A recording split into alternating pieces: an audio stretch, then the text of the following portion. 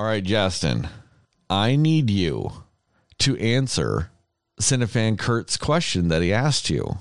I never saw you answer that man's question. He asked you a question, Justin. He directly asked you a question, and you never answered it. You need to answer that man's question. Do you need me to remind you what that question was, Justin? Man, what question was that? I think he asked you, how about them Cowboys? Why do you got to kick a man when he's down? It's not right. It's not right for you and Kurt to celebrate the utter failure of my team right now. It's not right. It's not right. I just thought it was very disrespectful, Justin, that he asked you a question and you just refused to answer it. Man, he knew how they were doing. He posted that right after the game. He knew how the Cowboys were doing. Not well at all. And he knew that. Wasn't that after the Kyler Murray Arizona Cardinal complete annihilation of the Cowboys? Was that when he posted that? I want to say it was. I want to say it was that game. Man, I was too sad. I was too depressed to answer anything. No. He asked you that question after after they played the Washington football team. Oh, it could have been them. Shoot, now all of the terrible games are just running together at this point. Yeah, I think it was Washington. It was the Washington football team. It was last weekend. Yep. Yeah. So, see, that's how sad and depressed I am. I'm trying to repress these memories, man, because they're terrible memories. Okay? Leave me alone. I just think it's funny that you guys did all these changes and it doesn't even matter. But we're not here to talk about the Cowboys anymore. I just wanted you to answer his question because you never did. That's all. Just wanted you to answer the question. I mean, I thought that was very reasonable and you just ignored him. So, man, how about them Cowboys? They're doing terrible, okay? And who's Kurt's team? I want to know. I hope his team is the Jets. Please let him be the Jets. Please let him be a New York Jets fan. I'm pretty sure he's a Bears fan, bro. They're not doing great, but they're doing pretty good. Damn it. I mean, they won't be doing that good in a couple of weeks when they get beat by them Titans, but they're doing pretty good right now. Oh, you heard that, Kurt. You heard it. Oh, so, my. Anyway, we are here to talk about something, different from that. And with that, Justin, I need you to sing me a song about, I have nothing. I really thought if I said that, it would pop in my head, and I have fucking nothing. So, to be fair to you guys, since I did not come up with a song question, I think that is the equivalent of me taking a loss to both of you guys. Oh, dang. Damn, this will never happen again in the history of this game. We got a freebie. In my defense, I worked nights this week. And so I have not slept much since my last shift before now. I slept a little bit, but because I'm trying to switch my schedule to get ready for going back to days next week. So I'm a little thrown off and it won't happen again. So take the win for now. I'll be ready for next week's.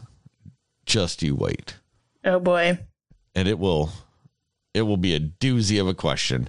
I'll redeem myself. And until then, though, let's cue the theme song.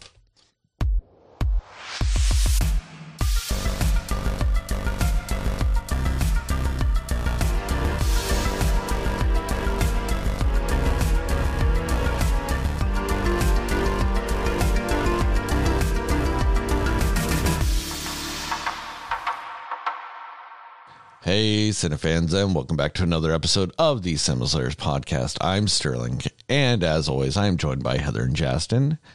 And today, we will be talking about, what is the name of this movie specifically? It's like Borat's subsequent film, or subsequent movie film?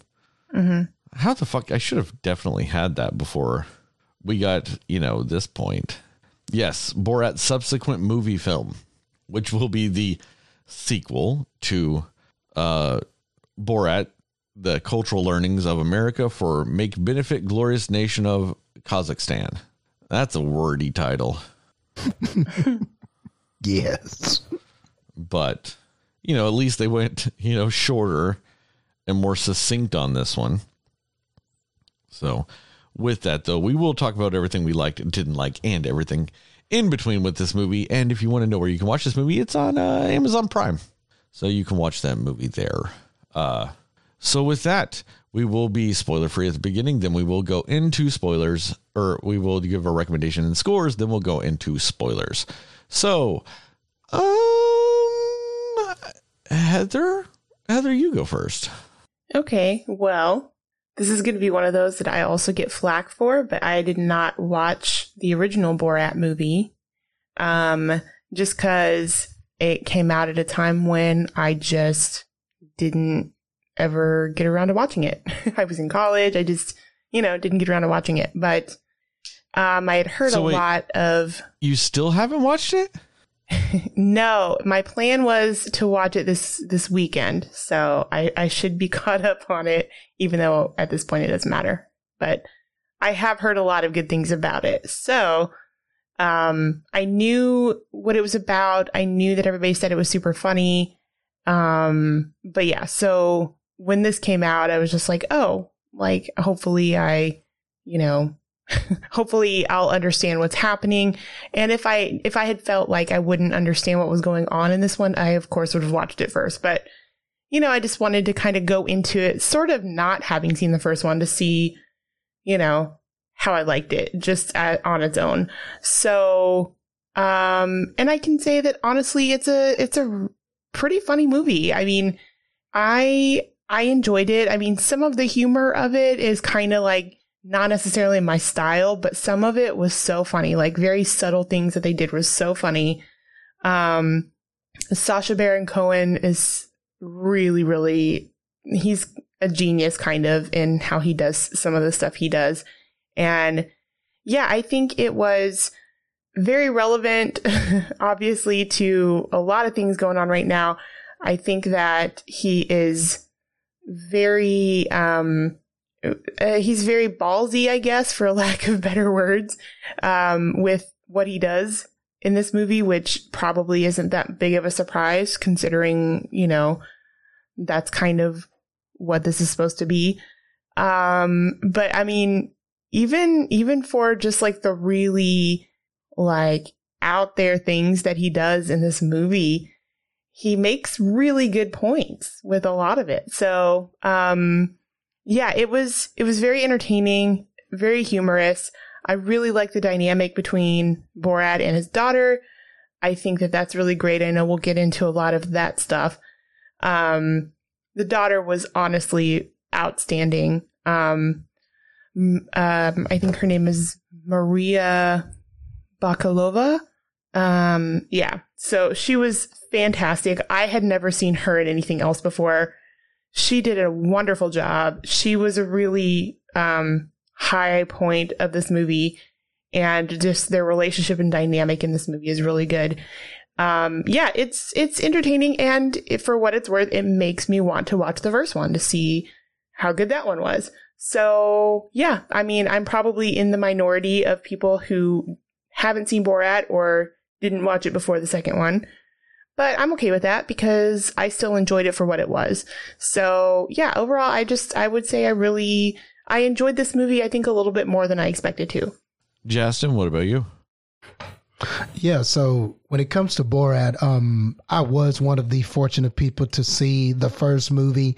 And man, the first movie was, I just remember it being such a shock and such a surprise, because at the time it was just very just in your face, brave, but at the same time honest in that a lot of truth is said in jest kind of way. And I think if any phrase sums up Borat in these movies, I think it's that phrase. A lot of truth is said in jest, because yes, this is very much a comedy. It is very much something that you are supposed to laugh at and everything like that. But at the heart of it, it's very much social and political satire.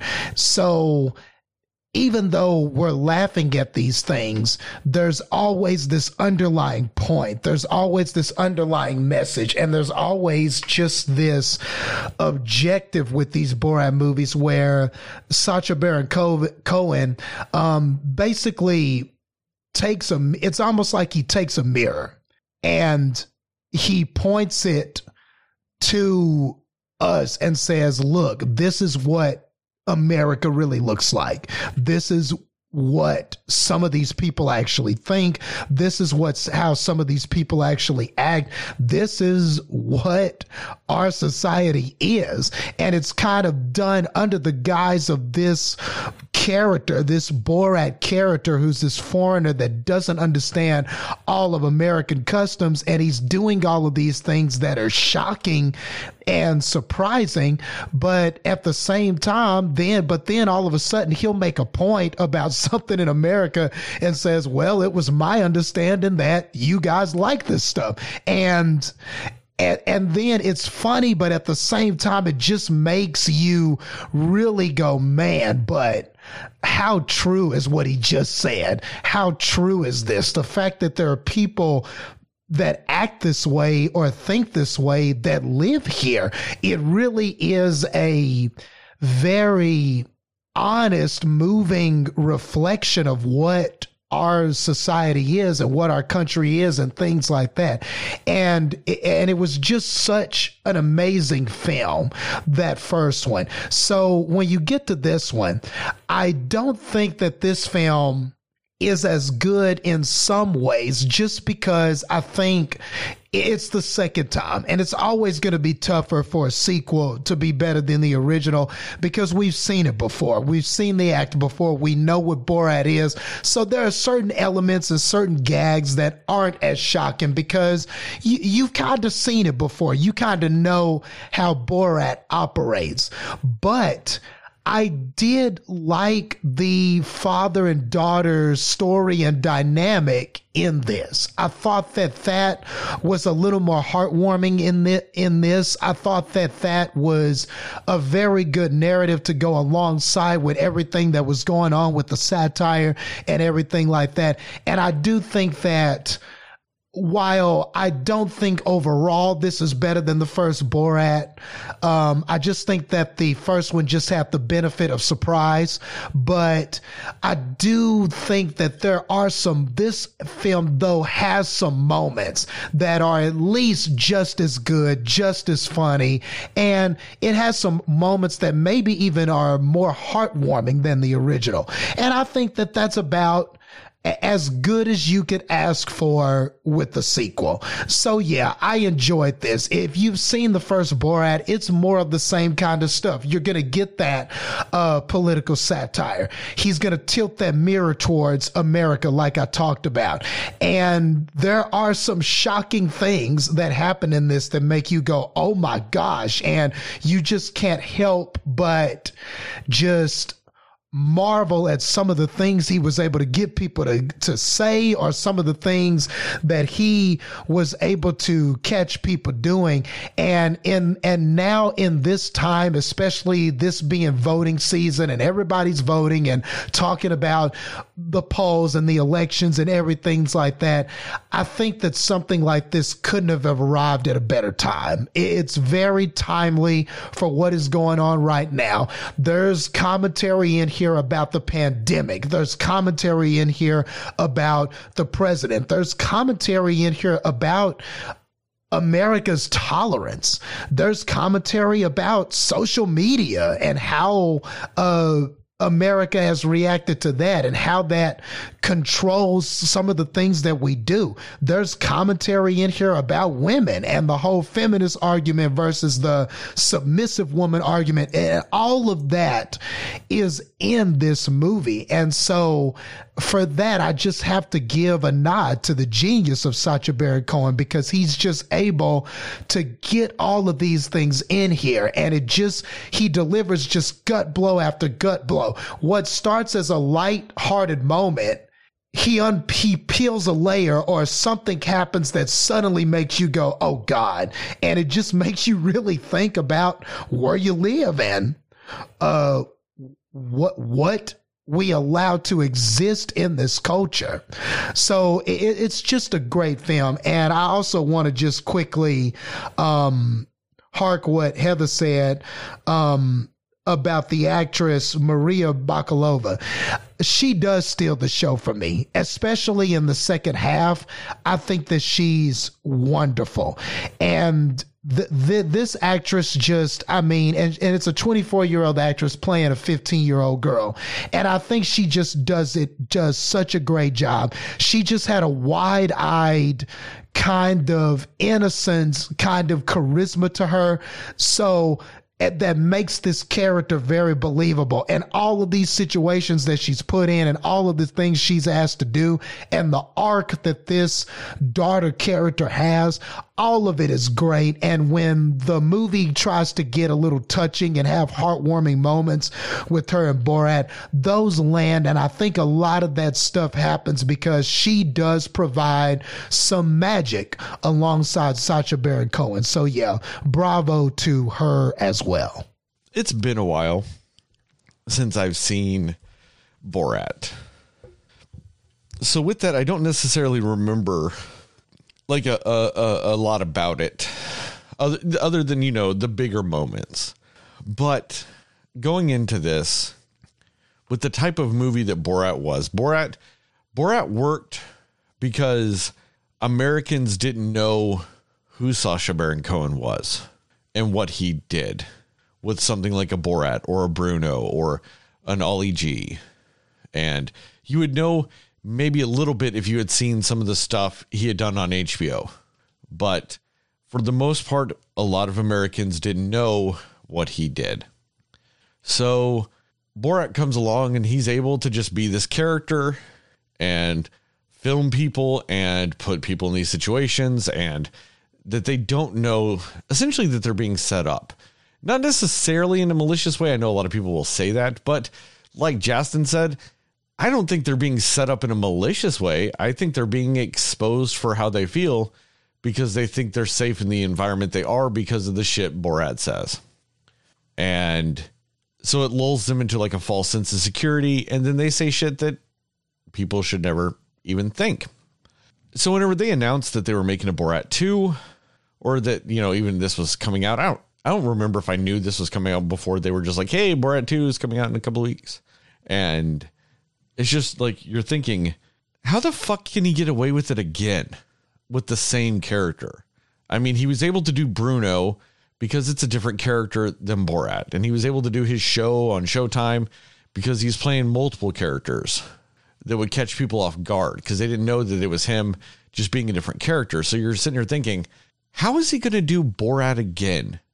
Everyone knows who Borat is. How is he going to get away with it? And I think that's truly where Sacha Baron Cohen is. I'm going to argue genius kind of comes through because then he just played Borat in disguises and it worked. And then the introduction of the daughter character who no one knew and was doing the same things.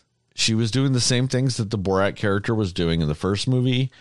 And so it worked like all over again. He was able to fucking do it again. And it's astounding.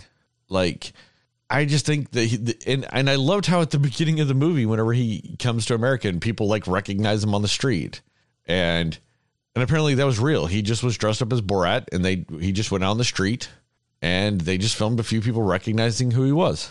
And so I think that was smart to include that in the movie because that gave you the justification to change what you need to change in the movie.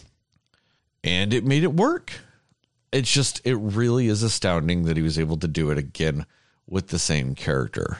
And at the same time, to me, it's just astounding again that he's able to get people to say this shit. I mean, I won't go into anything specific, but it's astounding. I should not be surprised because of just like the videos you see of people going on terrible, like racist rants and all the shit knowingly being filmed. And it's like they double down with their bullshit every time. I don't know. Just at times it still fucking surprised me what some of these people were saying. And then I mean, I guess this might be a spoiler, but I don't really think it is. Just at one point in this movie, Borat spends, I think, several weeks with these two guys in quarantine because of COVID. And that actually happened. And Sacha Baron Cohen stayed in character the whole time. Like, that is also astounding that he never broke character. He stayed with them in character the whole time. And I don't know too many actors that could do that and not go insane. I mean, you always see the right. You always see the like on TV shows or something like that, or where like an actor gets just too deep into it.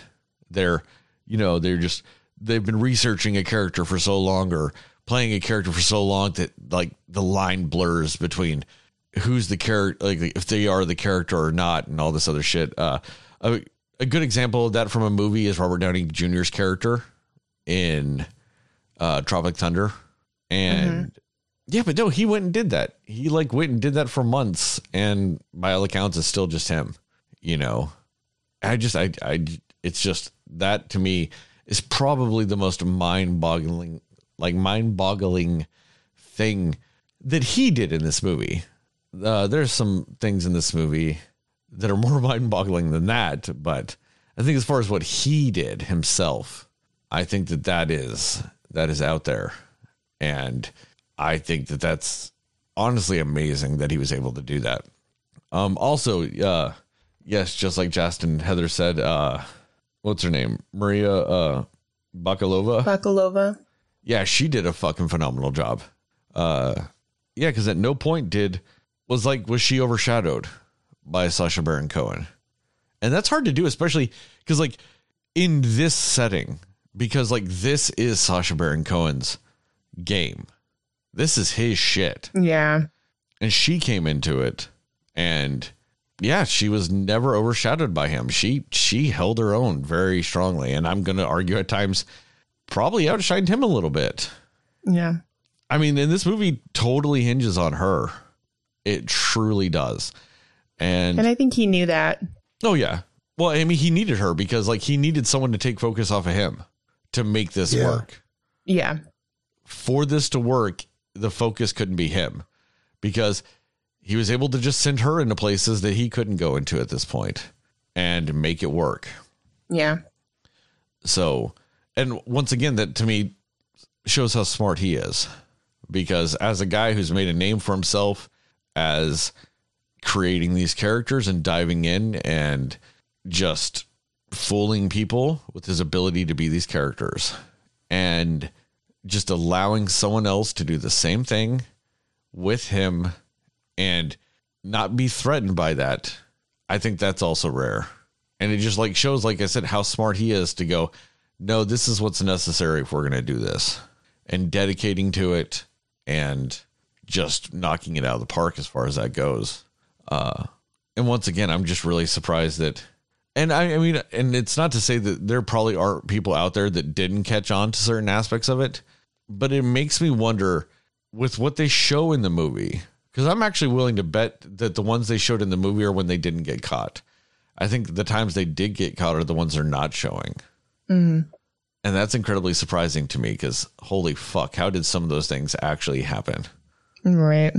But we'll talk about that in a little bit in the spoiler section, which I guess we can more or less move toward now by doing our recommendations and scores. Justin, what about you? Yeah, I'm definitely going to recommend it. I thought the movie was great. But just to be, I guess, objective about it, I do think that depending on what side of that red and blue argument you fall on might have something to do with how much you enjoy this.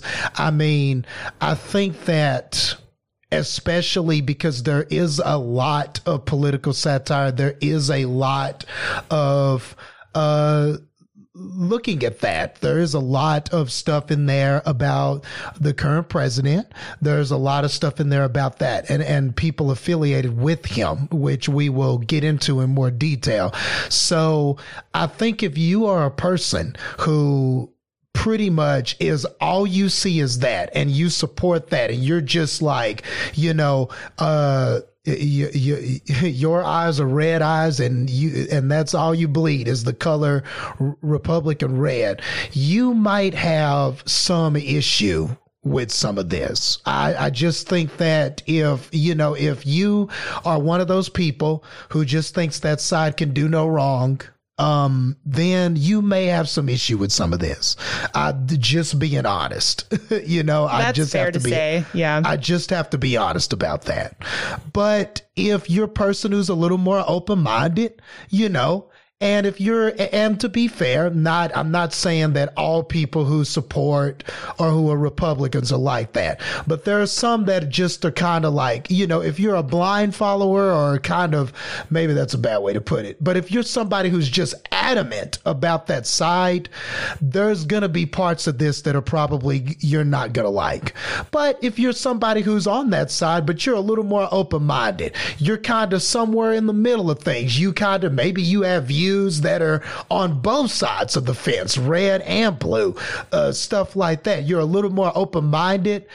You'll roll with this. It's funny. You'll see what Sacha Baron Cohen is trying to say with this, and you'll appreciate it, and you'll appreciate the gags, and you'll appreciate the acting performances. So I thought that was the most that I needed to be fair about it and at least say that. But with that being said, as it comes to me personally, I thought that this was a lot of fun. I laughed a lot at this movie, probably more than I have with a lot of movies this year, honestly. I laughed a lot at this. I love the political satire like this. I like the truth telling and jest type of stuff that this does. And to me, this is the mark of a good sequel. It has all of the things that I talk about, and I'm telling you, I'm probably going to go down in this podcast as just sage-like for this, but it has like a lot of those things that I always talk about that make a good sequel. It introduces new characters that are compelling and interesting. It gives you some of the same things that made the original great, but there's enough here that is fresh to where this is to its own movie, its own story, and you do enjoy this.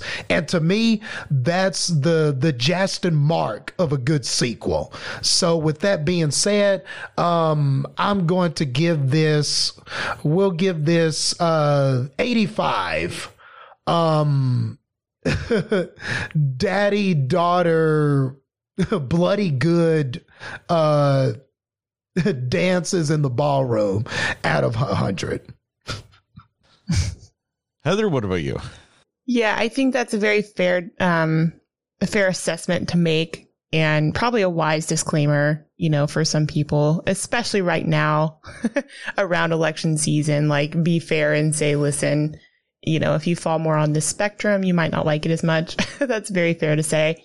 Again, like, going into this a little bit blind in the sense of I didn't see the first one. I knew in a sense what it was, so I knew what to expect as to, that it was going to be crazy and that it was going to be outlandish and all these things, but I didn't really know what to expect from it. And honestly, it was also a lot more heartfelt in some scenes than I really expected it to ever be. And so I really appreciated those moments where they're being super funny and goofy and very just doing off the wall things.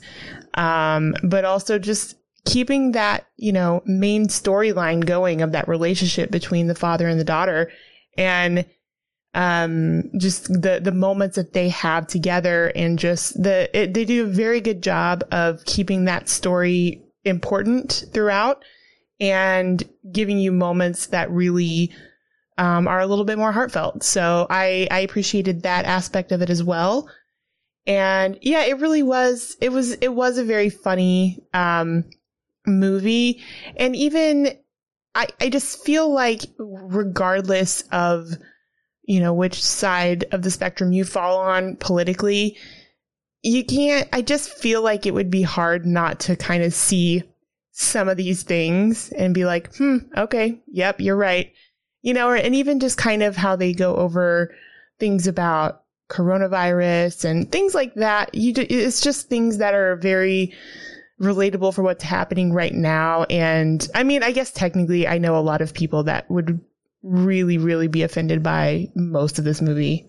But I think it's just a little bit more eye-opening for people. Like, if you're willing to be open-minded to maybe how people can see America the way that Borat portrays it in this movie, I think I think it's eye-opening if you allow it to be, if you allow yourself to kind of see it from a perspective other than your own, if that's not already your perspective. So yeah, but I mean, there's just some really, really funny moments. I really did like this, and it's funnier than I expected it to be, even though some of it's not quite like my humor that I love to watch. It was still funny. It was very funny. So, I'll give it, I would recommend it. I mean, especially if you really enjoyed the first one, I can only imagine, that you would probably also like this one. But yeah, I would recommend it. I think it's not just funny and it's not just poking fun. It's actually, like I said, enlightening in some ways, which sounds crazy to say, but it is. So yeah, I would recommend it. Probably the same disclaimer that Justin put though, but I will give it, I'll give it like a 73, terrible books on how to raise your daughter that mean nothing out of 100. Well, I do understand why you guys would claim there would need to be a disclaimer.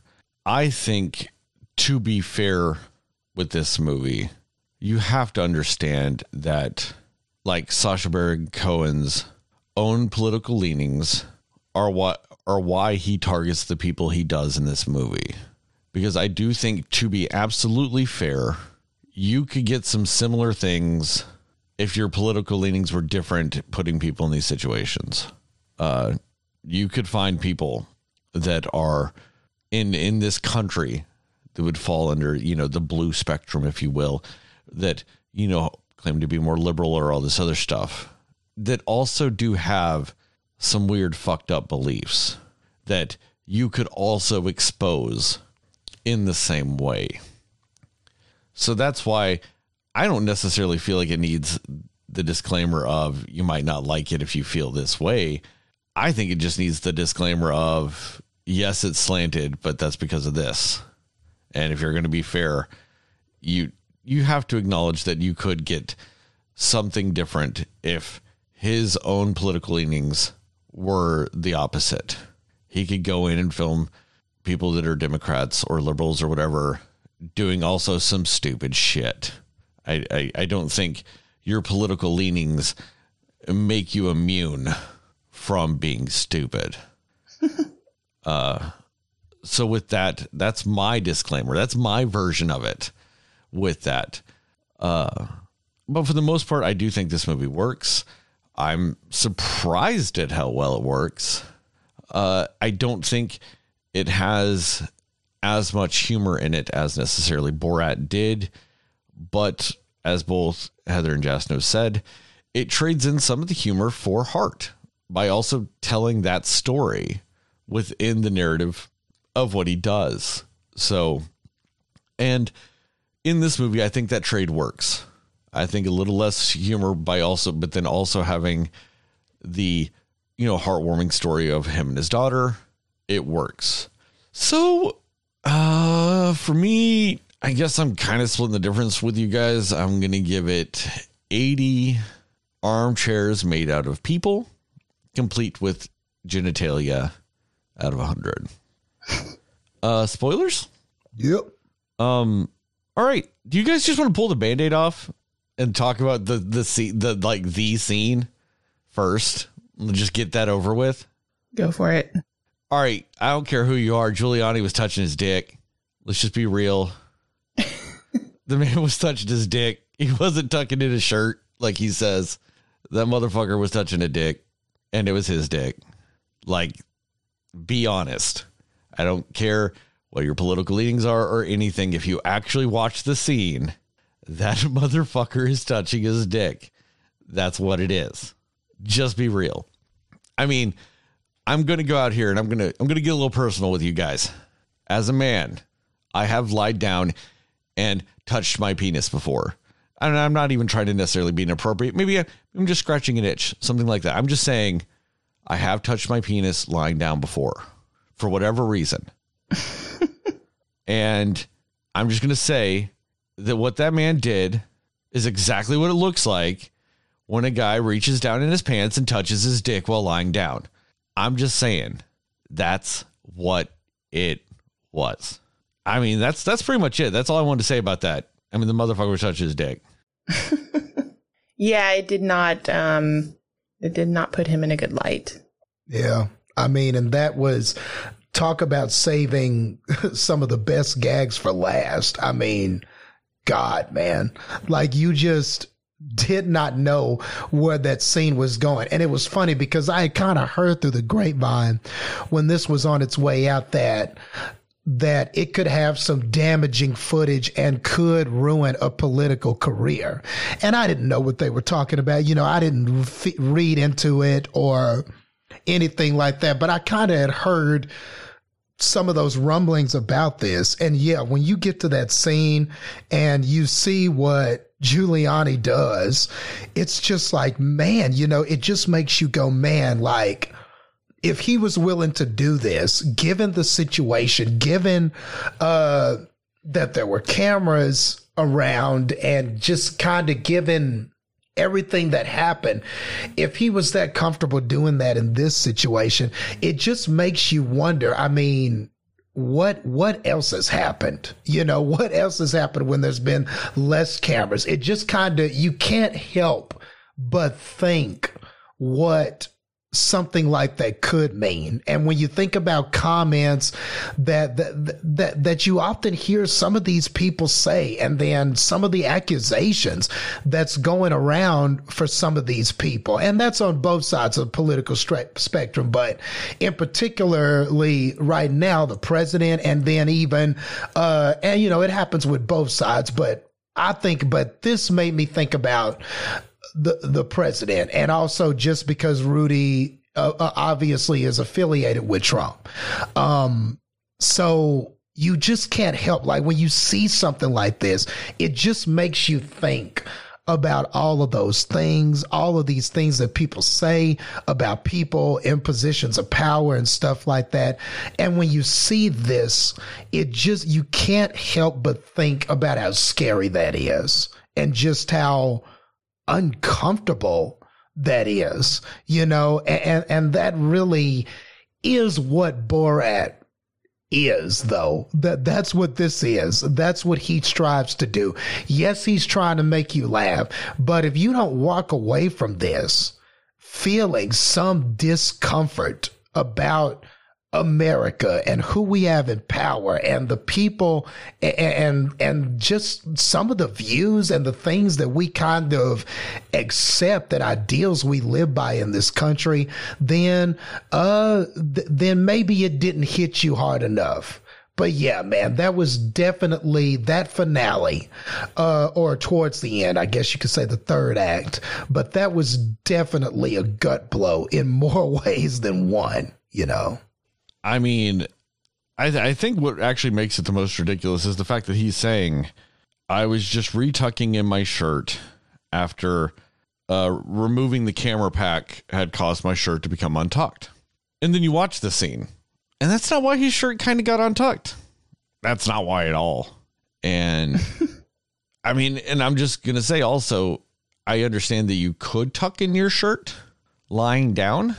I personally wouldn't do it that way because you can't really, you know, tuck in the back of your shirt. Like, you're not going to be able to do much with the back of your shirt when you're lying down, you know, so that doesn't make that much sense to me either. And then there's the whole thing that, like, while he's doing what he's doing, which is touching his penis, his shirt doesn't get taut in the front like you're tucking it in. Like when you're tucking in your shirt, it gets taut. You're getting the wrinkles out. You're pulling it down. You don't see that in this either. So I'm just going to say I find it incredibly offensive that he doesn't even have the respect for anybody that sees that to even lie better. And that's just rude, Rudy Giuliani. That's just rude. But yeah, he was touching his penis. Let's just be real. Anyway, we can move on now. I just wanted to throw that out there. Get that done with.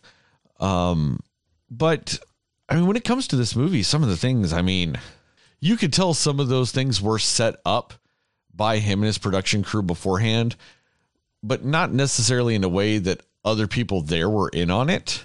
Like when he was at that like rally for your rights or whatever, and the next act was Cowboy Steve. Like that was a plant by his production company. That whole thing. It wasn't? It was. There was no actual Cowboy Steve like performing or whatever the fuck it was. No, that whole thing was meant to be so he could go up there and sing that song. I'm just saying that was a plant by him at that place. I'm just saying I don't think anybody else there was in on it.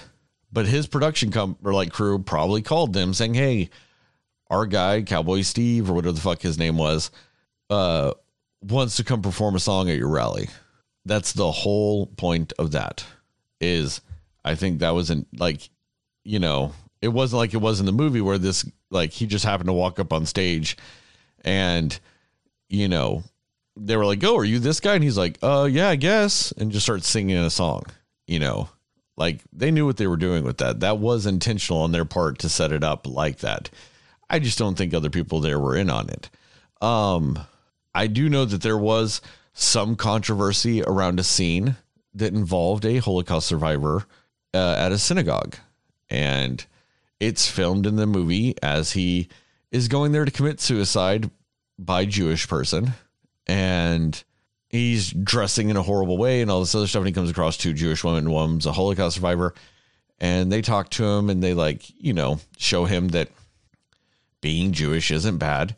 And I know that the family of the woman that survived the Holocaust wanted to sue Sacha Baron Cohen, Amazon, and like other people related to this movie, saying that like their mother or the woman in the movie, however their relation to her, or whatever it is, that she wasn't in on the joke, and it's incredibly offensive to them that, you know, they did this to her, and because she did pass away before this movie came out. And Justin was telling us, though, that if you go into the extras for it, you actually do have a thing, a vignette of her recounting her ordeal through the Holocaust and stuff like that. But the only reason why I'm bringing up some of that, though, is also the fact that there is actually video evidence of Sacha Baron Cohen as himself explaining what they are doing with that scene to that woman, you know, letting her know what it is and all this stuff before they do it. So hopefully that just helps anybody that might have any apprehensions with that stuff, like because of what had come out later, that it isn't actually what the family thought it was, that she very much did know what was going on, and she wasn't just being used solely for her having been a Holocaust survivor. So I just wanted to throw that out there, that, you know, they actually did video Sacha explaining it to her and all this other stuff, and her being okay with it. So that does, you know, that is a plus on that, at least. I thought one of the most telling things in this, though, was whenever they made the joke in this that, you know, the daughter, her new favorite book is Facebook. And because of Facebook, that she found out the Holocaust was no longer or never happened. And I know that kind of seems like hyperbole or like it's a stretch or anything like that, but it's unfortunately not. And to me, it would just show kind of the sad state of how just things like that spread. They did the same thing with Flat Earth. They did the same thing about coronavirus in this, like just a lot of those things. And to me, that was kind of just the most telling thing. And it's not that necessarily I knew or I didn't know things like that were out there or something like that, but just showing how easy it could be for people that don't know something or they think something, that it's just so easy to go out there and find false information that will validate what you think without anything else behind it. Because we know the Holocaust happened. Like, we know there's facts, there's evidence, there's just proof that it happened. And there are people out there in the world that don't think it did. And it's just so easy to fall into those trappings. And I think that that can also be the case for anybody, no matter what your political leanings are or anything like that. I think, to me, what that does is it emphasizes the dangers of putting yourself in a bubble when it comes to some of these things. If you only get your information from certain sources all the time, you're going to get trapped in only getting the information they present. And I really do think that applies to what we've talked about here with whatever political leaning you may fall in. I think if you just sit here and you look up websites that pretty much only slant like to the left, and it's only like progressive news and things like that, you're only going to get news and opinions that support the worldview you already have. And that might mean that you're not getting a correct worldview. You might not be seeing the whole world for what it is. And that does also apply to the right, where if you just look for what you want to find and you look for things that validate what you're already thinking, it is out there. You can find anything on the internet, no matter what crazy thing you believe. You can legitimately believe that the sky is green. And I guarantee you can find something on the internet that tells you are right and gives reasons why you're right, and a Facebook group that agrees with you and all kinds of shit. You can find it. You really, it's whether or not you are looking for answers or if you're looking for validation. If you're looking for validation in what you believe, you're going to find it. It's out there. And I think that that's one of the things that this movie does, is it shows you how easy it is just to find validation. But if you're not looking for answers, that's what you get. Because validation means you're not asking questions. Validation means you're saying, hey, tell me where it says this. And to me, that was one of the biggest takeaways from this movie, because so much of this movie I feel like is built around that. When, like Borat is at this father-daughter dance thing, he's able to walk up to guys and just be like, hey, how much do you think my daughter's worth? And they're able, and they validate him by giving him a worth essentially and stuff like that. Or, I mean, whenever he does go to that family center and they're making essentially what is one long kind of abortion joke type of thing. And, you have the pastor there who's, giving his view and stuff like that. That is one thing that this movie does do. I think it was also doing that in certain instances. He knew what he was doing and what kind of answers he would get by going to that type of clinic. And so yeah, he was doing that himself. But I will say in his defense, that was his goal. I mean, that was his goal because that was the story he was telling. So he's going to find people that are going to give him the answers he wants and are going to give him the points of view he wants. And to what I'm saying with all this is it just shows how easy it is to go find it. And also how people would also use him as validation.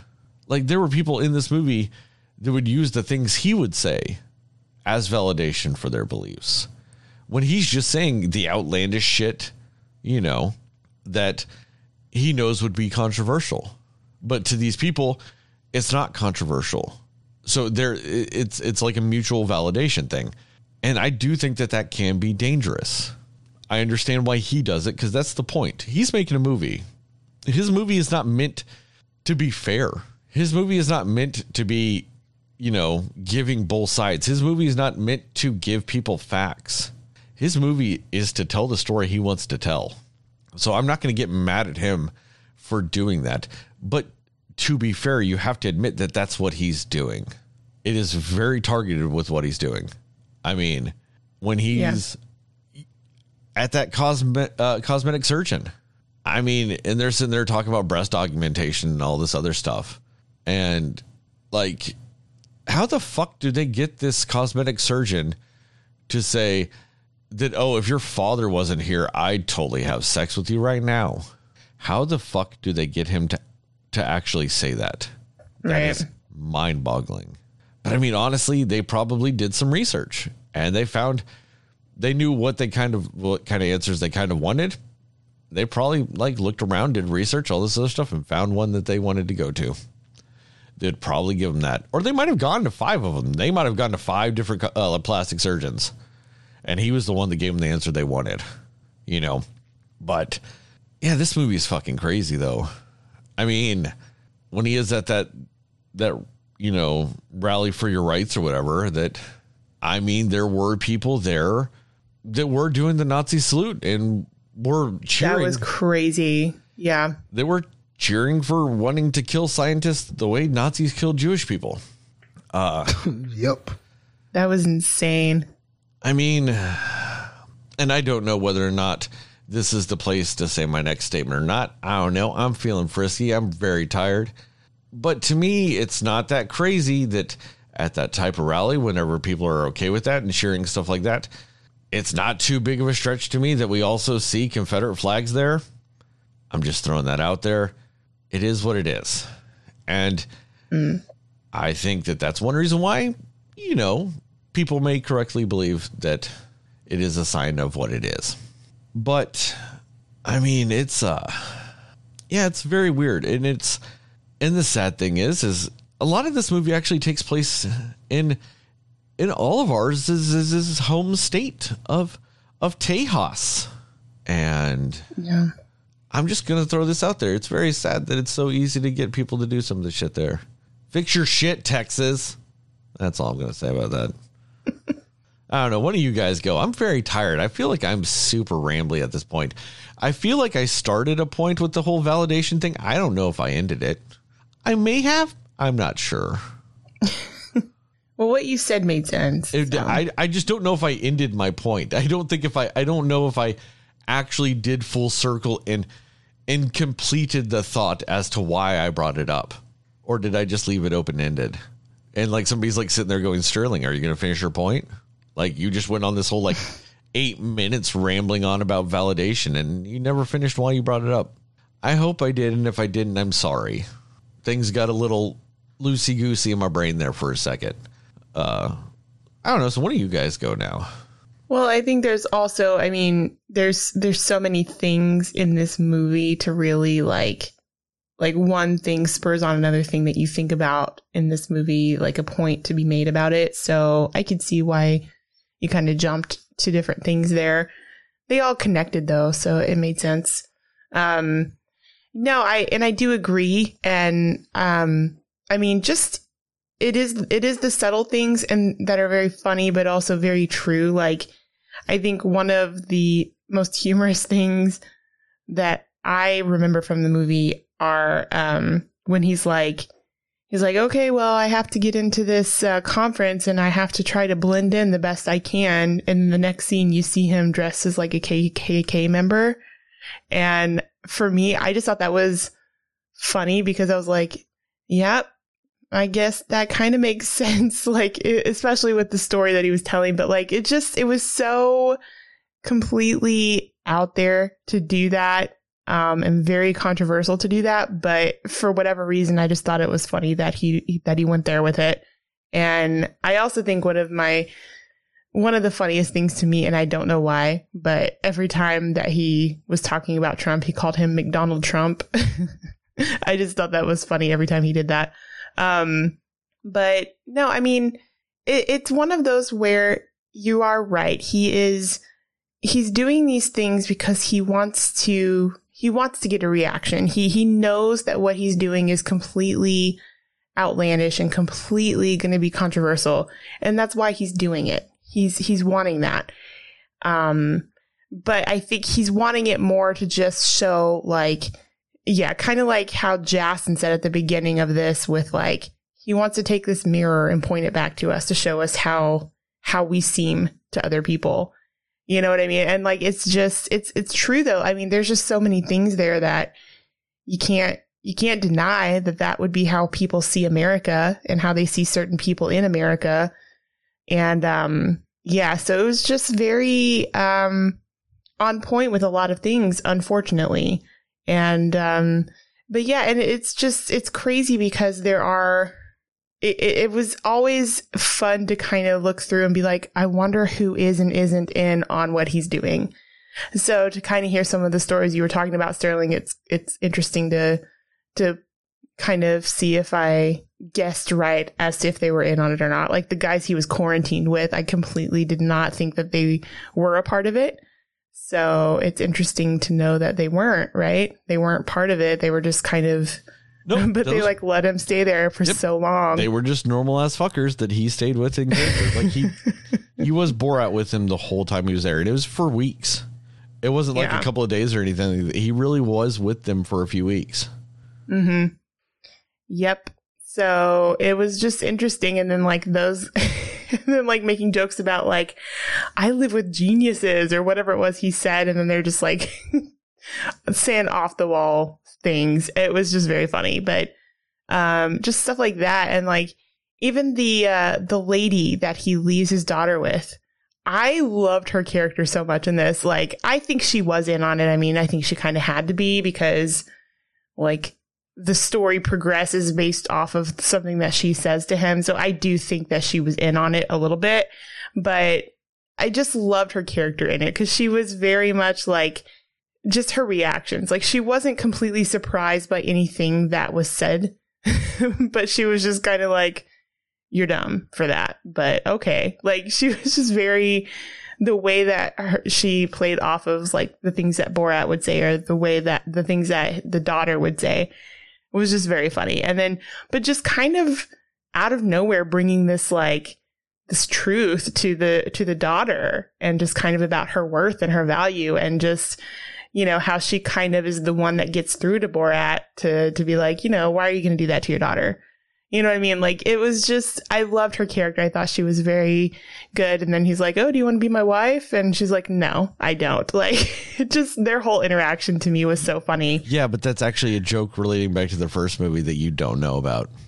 Oh, okay. Well, it was still funny. So, but, it was one of those movies that it's funny, but it also, I've never really seen a movie quite like this where it's funny, but it also, as it's making you laugh, it's making you really think about like, it's sad that this is true about certain things. So yeah. And then like, yeah, just the other pretty controversial thing about, you know, how he dresses up as Trump for that conference that Mike Pence does. That was insane to me too. Cause I'm like, oh my gosh, like that totally was a real thing that happened. And just in the news, I know like at the time they couldn't identify who it was dressed as him. And then now they know, like, it was just, that was bonkers. It was so crazy that he was, first of all, even like able to do that or get away with doing that in a sense. And just that he just totally went there. Like he didn't care. He was just like, we're going to do this. So yeah, he just, he goes to a lot of extremes to make his points, but he makes them. He definitely makes his points and he does the intention of what he's trying to do with this movie. So I really kind of like what you said, Sterling. I mean, it's just like that was his point. That's what he was doing. That's what he was going for. So, I think he is kind of a genius for how he orchestrated some of these things and just kind of the underlying things that like he thought of, like, you know what, let me drive home a point about this too. So I just think that he was very, very smart about like how he did that. Yeah, I mean, and you're right. Like, obviously I didn't see the first movie, but, and even just like the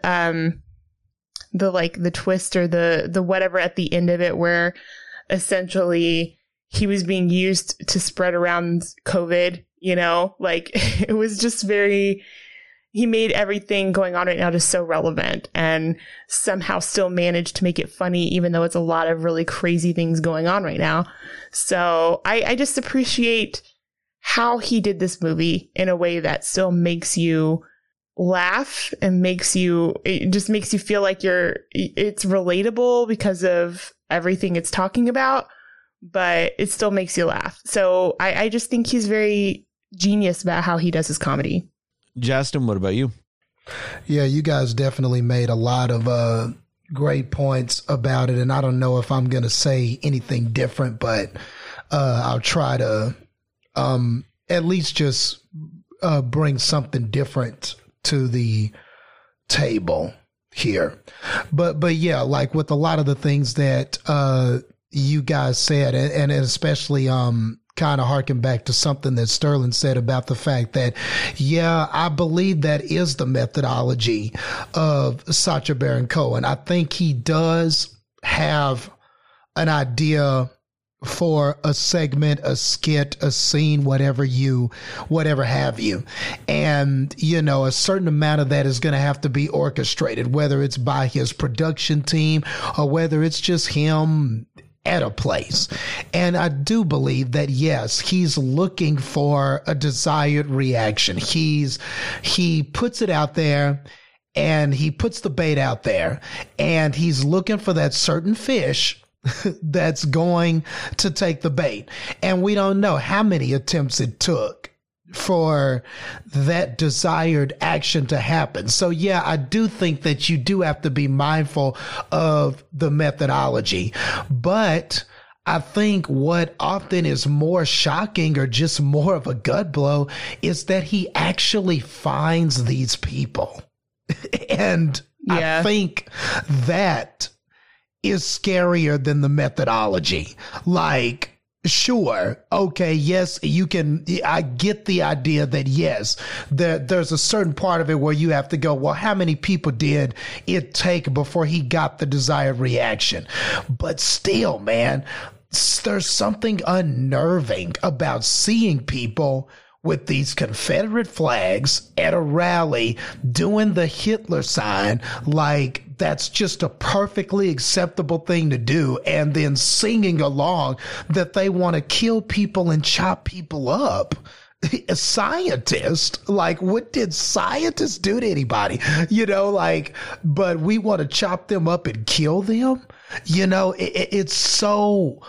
That's such a harrowing thing, and you're sitting there laughing, but at the same time, it's unnerving. Or like those two people that he bunked with for those couple of weeks, and they're talking about Hillary Clinton drinking the blood of victims and stuff like that. I mean, this is movie stuff. Like, this is stuff that... I loved that they were just like, yeah, I heard it. Yeah. Yeah, I heard it. And oh, yeah, it's definitely something that she probably does. Oh, yeah. And and they're saying all of these just outlandish things. And then at the end, he says, yeah, I'm rooming with some of these genius scientists, just like Heather was saying. And yeah, that is a funny statement. Like, that's meant to get a laugh out of you. But there are so many layers to that statement, because that is how a lot of people act, right? Like, even when you think about online, somebody will post something online and you have these people that act like they're experts or they're doctors or they're whatever, and they're just keyboard warriors, but they love to critique and talk about what somebody is doing wrong. It doesn't matter what kind of video it is or what the subject matter is. There was just an Under Armour ad that was going on my feed, and it was Cam Newton, and he was sitting here and he was doing like what they call cheater bicep curls. And that's a real thing where you're curling the bar kind of in an upward motion. It's supposed to work the biceps. And yes, there is a form of it where you use proper form and you have perfect control and you curl the weight bar. But there is a version called cheating bicep curls, where you use more of your upper body and you're pulling and you're using all of your body. And yes, it's called a cheater curl because you're not isolating those arm muscles, but it's just for muscle fatigue. It's just something you do to end a set or something like that. And it's just the purpose is muscle fatigue. So yes, it's a cheater curl, but there's still a benefit. And you won't, and I said all that because you won't believe how many people commented on this Under Armour commercial, which was like 5 seconds of Cam Newton doing this move. And they're all like, he's not doing it right. He's not doing the bicep curl right. That's not how you do it. Well, if he learned how to curl, maybe he'd throw a football better, yada, yada, this, that, and the other. And it's all, and then you look at some of the profile pictures of these people and they don't look like they've ever curled anything in their lives, but yet they're sitting here telling Cam Newton, who's ripped this athlete, this top level NFL athlete, that he's lifting wrong.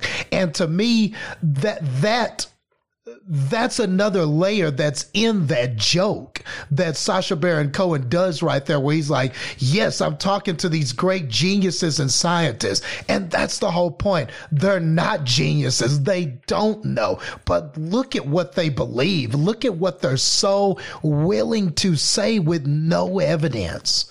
You know, look at all the things that they believe with just not a lot of factual evidence to support it. But hey, it's just cool. And yes, we believe this, and yes, and it's kind of speaks back to that whole validation thing that Sterling is talking about.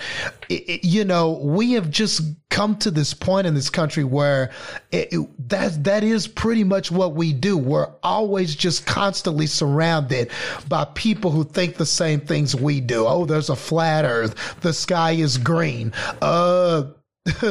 There's no racism against black people. I mean, there are just hundreds of theories that I can put out there that you hear all the time. And it's because it's true. We're just saturated in all these beliefs and views that just validate our opinions, whether factual or not. So something that like an article on Facebook, a meme. Oh my God, memes are accepted as fact all the damn time. And that's kind of also indicative of this. So even though you're hearing this joke in the film, there's all these layers to unpack about the reality of America. And like I said, tilting that mirror and making us look at ourselves and making you really evaluate some of these things that this commentary that Cohen has provided us with is saying. So yeah, I just totally agree with some of the points that you guys were making.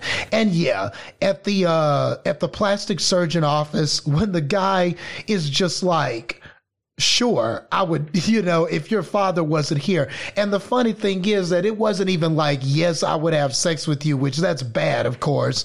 But she said sex attack. I mean, the verbiage that was used, she was like, would you perform a sex attack on me? Like, yeah. And I'm sitting there going, what is a sex attack? I mean, right. The sad thing is, you know exactly what that is.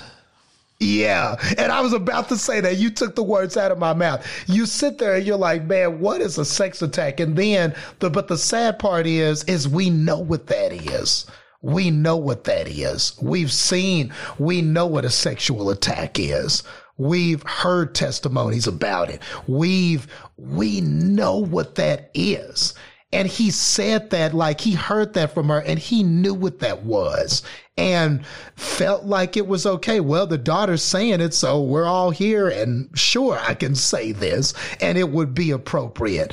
And yeah. Oh, go ahead. No, I was just saying, yeah, like I agree that was like, yeah.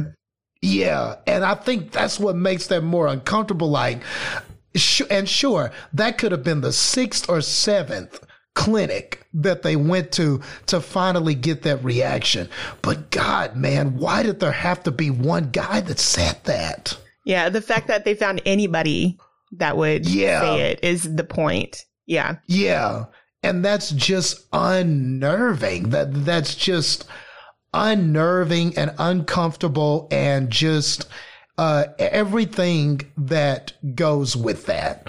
And yeah, just to talk a little bit more about not only Sacha, but Maria Bakalova, and just some of her scenes and everything like that. And like I said, like you guys have said, I just want to kind of add to that sentiment. She really is the person that makes this thing go. And it's just like I said, the mark of a great sequel is you've got to have those interesting new characters. And that's what she is to this. She's the Furiosa of this if this was Mad Max. She's the Newt of this if this were Aliens. She's the young John Connor if this is Terminator 2. You know what I mean? That's what she is. She's that person in this movie. She's that person that adds that fresh perspective, but is interesting and compelling. And we follow this because it feels like something different. It feels like another aspect of Borat that we haven't seen. And like you guys said, that totally works. And there's just so many scenes with her where the acting is just great. Just the wide-eyed look that she would give, or like Heather pointed out those talks that she was having with the black lady. And man, I wish I had the actress's name in front of me, but yes, but those scenes where she's telling her, look, women can drive cars and women do all of these things. And, you know, if you don't want this plastic surgery, that should be your choice. It should be your choice.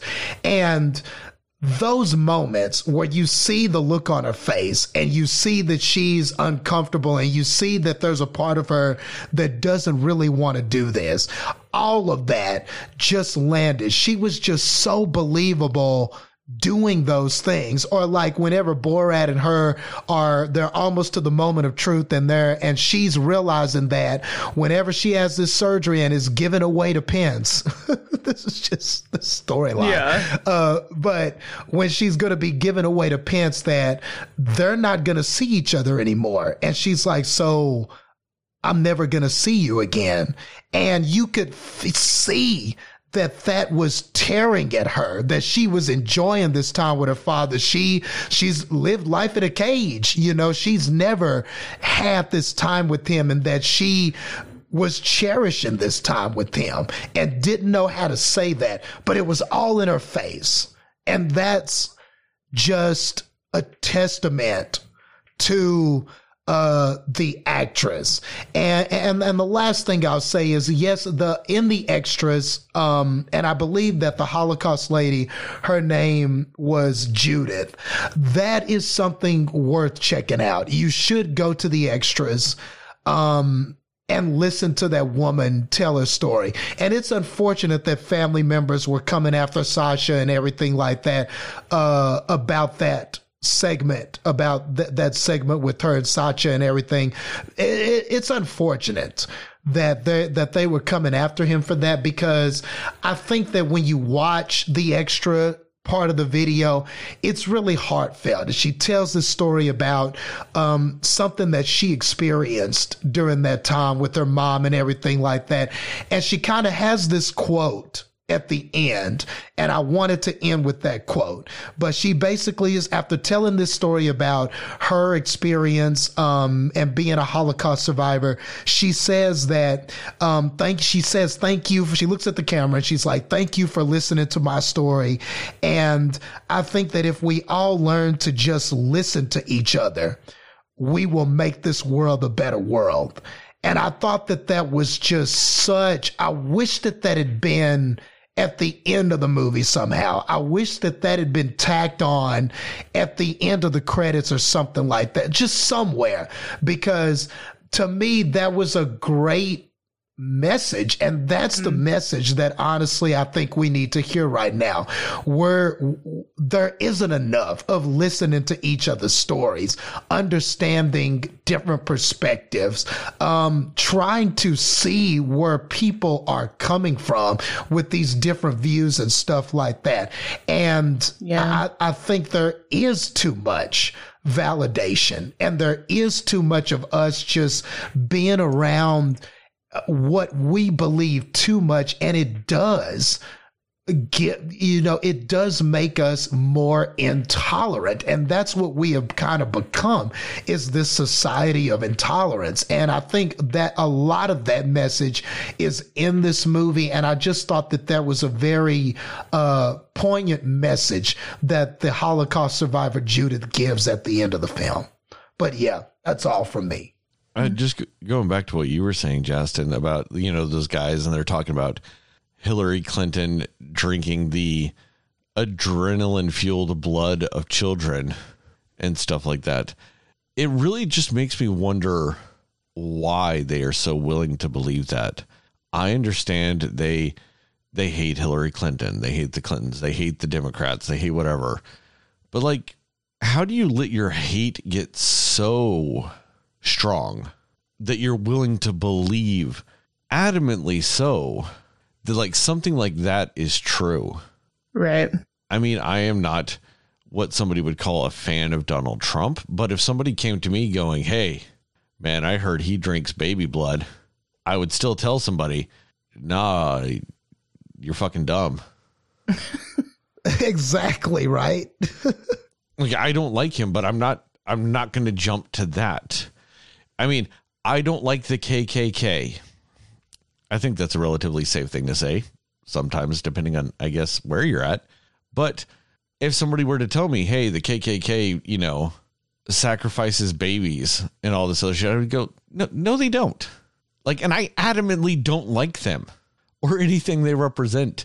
And I'm still not willing to automatically just to always jump to that extreme of a conclusion, because I think that there is enough there without going to those extremes to justify the dislike of something.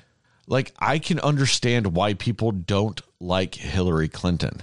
And I think that there is enough actual truth and stuff out there that you can comment on and use as validation for your dislike of her, to where you don't have to actually go to those weird extremes of she drinks adrenaline fueled baby blood. Right. It's fucking bonkers. They feel like they have to go that far to just justify their dislike. I mean, I cannot like Donald Trump and his policies, and that be enough for me not to like him, to where I don't have to believe a sensationalized fact about him. He drinks baby blood. You don't I would never need or want or even I just don't understand the need to go that far. Yeah. To justify that hate, or to even just justify dislike. You could just use what's there. That's fine. Can we calm down with this shit? People don't like Chrissy Teigen because she's very outspoken against the president. So people say that she worships the devil. And I've seen a thing where people were talking about there were internet comments where people were talking about how she just had a miscarriage because she sold that baby soul to the devil to get more power or whatever shit. Seriously, people are saying that. Links to what people do to justify their fucking dislike of people. That's ridiculous. It's bonkers. You could just say you don't like her because you don't like the type of things she says to the president. You could just say that. Yeah. Right. I might not agree with you, but that's valid. You could say, "Hey, I don't like how she talks to the president." I can go, "All right, I disagree, but that's valid." That's valid. I'm never going to say, "Oh, that doesn't mean you can't like her." No, that's fine. You don't have to go to these extreme lengths to justify your dislike. You can just say you don't like it. You guys got anything else you want to say? No, I think we covered it all. This was a more serious driven one than I expected. Yeah, it's funny because it's a comedy, but we didn't spend a lot of time talking about the funny stuff. But look what we're talking about. But that's what Borat is, you know. That's the point of it. Yeah. Yep, that was the point. But no, I think I'm good too. Honestly. Well, you know what? Why don't we end it kind of light? What did you laugh at anything? What do you think was your funniest scene? We'll just do that. How about we do that? End it on that note. Honestly, like the scene when he's quarantined with the two guys is just really funny to me. Like just their interaction and how like he's saying ridiculous things and they're like, they just full on believe him, first of all, that he just really thinks those things, but they're also like not really questioning it. Like sometimes they will, to be like, no, that's wrong. But they're just like just their interaction. Because they're taking themselves so seriously and he's just totally not being serious. It's just funny. So that scene. And then I think the funny scenes, like I think honestly, just his different costumes that he would wear, like his disguises that he thought would just really make him blend in wherever he was, were just so insane. And I just laughed anytime he did a costume change because I was like, oh my gosh, you were so extreme, but it was funny. So those were probably my big two ones. I mean, I think, go ahead. Well, I was just going to say, I mean, I didn't laugh that much. I don't laugh a whole lot in general with stuff like that. I laugh more at myself than anything because I'm fucking funny. But, oh Lord. I mean, honestly, at the times like that I did chuckle and stuff like that, some of it was because like, if you don't chuckle, the only other like natural response you could have is cry or cringe. Yeah. That's actually happening, that like people actually said that or did that or something. And like, it's either you're going to laugh or you're going to cry about the state of humanity. And like you said, Justin, the fact that he found anybody that would say some of the shit they said or do some of the shit they did. And yeah, so it's just one of the two. Like, that's it. Like, that's sometimes all you have. I will say this, like, if you want to end on, like, you know, on a lighter note and stuff like that, I actually do think it's slightly heartwarming that those two guys actually just were willing to offer Borat a place to stay for the quarantine. Yeah, they honestly, he said he had nowhere else to go. So they were like, well, I guess you can stay with us. Like, yeah, I was thinking that too. I was like, they, you know, completely disagreed on like literally everything, but they were just like, come on in, man. Yeah, we'll help you find your daughter. No problem. Like, yeah, that's crazy. Yeah, that is true. They did let him stay there. They did. That is true. It's like they really did see him as a friend at the end there because they were like, that's your daughter? Oh man, we got to get her. Like they were just really on it. Like it was just, yeah, I agree.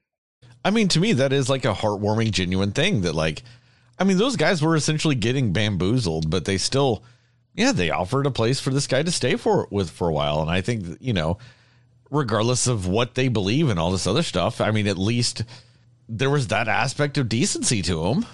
And that's a very heartwarming thing. And it is interesting, too, that he showed that as well. Like, he wasn't just trying to be like, everybody who's like this is evil and terrible. Like, I feel like he purposefully wanted to show, like, these were very hospitable people, even though they were just ridiculous in what they thought. Yeah. And I think at the end, it does come across that there's still light at the end of the tunnel. You know, like the daughter did come over here and was a better person. She got some of those, you know, she learned kind of what some of the feminist views were and stuff like that, and wound up being stronger and more independent, had goals, and was better because of the experience over here with her father. So there was some of that in there. There was, you know, at the end, he kind of in a funny way puts in the text, vote or you will be execute, you know, he kind of, puts that kind of in jest, but it's also a call to action. I mean, you have a choice, you know, you have a chance to make an impact on what you saw here. You know, that maybe your impact and your actions can change something about what happened. So I do think that part of that was in there too. You know, it wasn't just, man, America's sad and ugly. All right, roll the credits. I do think, like you guys are saying, it does end on some of those heartwarming notes. And yeah, those two guys, despite their blood Hillary stuff, were nice enough to take him in, and they did genuinely try to help him get his daughter back. So it just kind of goes to show you that there's two sides. I mean, there's two sides to that coin, and he does show some of that as well. And for me, I mean, I guess what was funniest to me, or what I found myself laughing at the most, was, man, those faxes back and forth with Kazakhstan. I mean, that was pretty funny. Yeah. And that man was like, he sent you back a bunch of angry faces, and it was just all of these angry faces on the fax, and then how descriptive he was about how he was going to kill him. There are going to be these two counts. I just love that the guy doing the faxes was just not even phased. He's like, all right, what do you want to say? Like, just really fine like, with it. Yeah. Yeah, okay, this is what, and then he's reading and he's like, well, okay, he says that you are going to be wired to cows. They are going to have turnips. His whole demeanor with it was so funny. Yeah. The cows are going to run after these turnips, and then that will in turn split you apart. So, is there anything that you want me to send back to him? Yeah, right. Yeah. I just couldn't help. I was laughing a lot at that part because that was just, those faxes were just hilarious. But yeah, that was that was one of the funny moments that stood out to me. So. I mean, and I did like how that scene played out, essentially that they were using a fax machine to text. Like, I guess that's what made it the funniest, was he was like, sup, just chilling. Yeah. Yeah. And then he gets a fax dick pic, and that guy's just sitting there dealing with all of it. Yeah, no, I agree. He's just like, all right, well. And then it was like, oh, sorry, wrong person. Yeah. Yeah, and he's just like, oh, okay, here we go. I mean, I just think it's funny that essentially they had some intern sitting at a fucking office at the studio sending faxes to this random guy in Texas. Like, that's, I guess, one of the most ridiculous things about it is there's some guy just sitting somewhere receiving and sending faxes. Yeah, that is actually very funny now that I think about it. But on that note, thank you guys for listening to this episode of the Cinema Slayers podcast. Check us out on the internet at www.cinemaslayers.com, or check us out on Facebook at Cinema Slayers Podcast, or Twitter and Instagram at cinema_slayers. If you guys can, leave us a rating and review on your preferred podcast listening app. Things like that do help us out, and we just appreciate it. Give us those 5 stars, because if you're listening to us at this point, you might as well give us fucking 5 stars. I mean, I'm just saying. Kurt, you need to leave us 5 stars if you're listening. Yeah, Kurt, where's your fucking 5-star review, dick? I feel kind of bad that I target Kurt like that, but at the same time, I don't, because I'm going to keep doing that. Every episode from now on, I'm going to end it with, Kurt, you're a dick, until I see he's giving us a 5-star review. So. No pressure. Yeah. We hope you mean it, but still. Yeah, Kurt, you dick. This might backfire on me, but still, I'm going to do it. So on that note, guys, remember, according to Justin, Moon Knight, who may or may not end up being played by Oscar Isaac, is a Best Picture winner.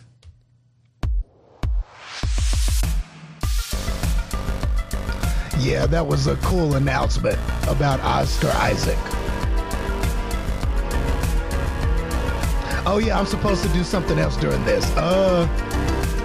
As Borat would say, vote or you be executed. Well, it's not officially announced yet, Justin. They're in talks. So I hope it happens, but we'll see.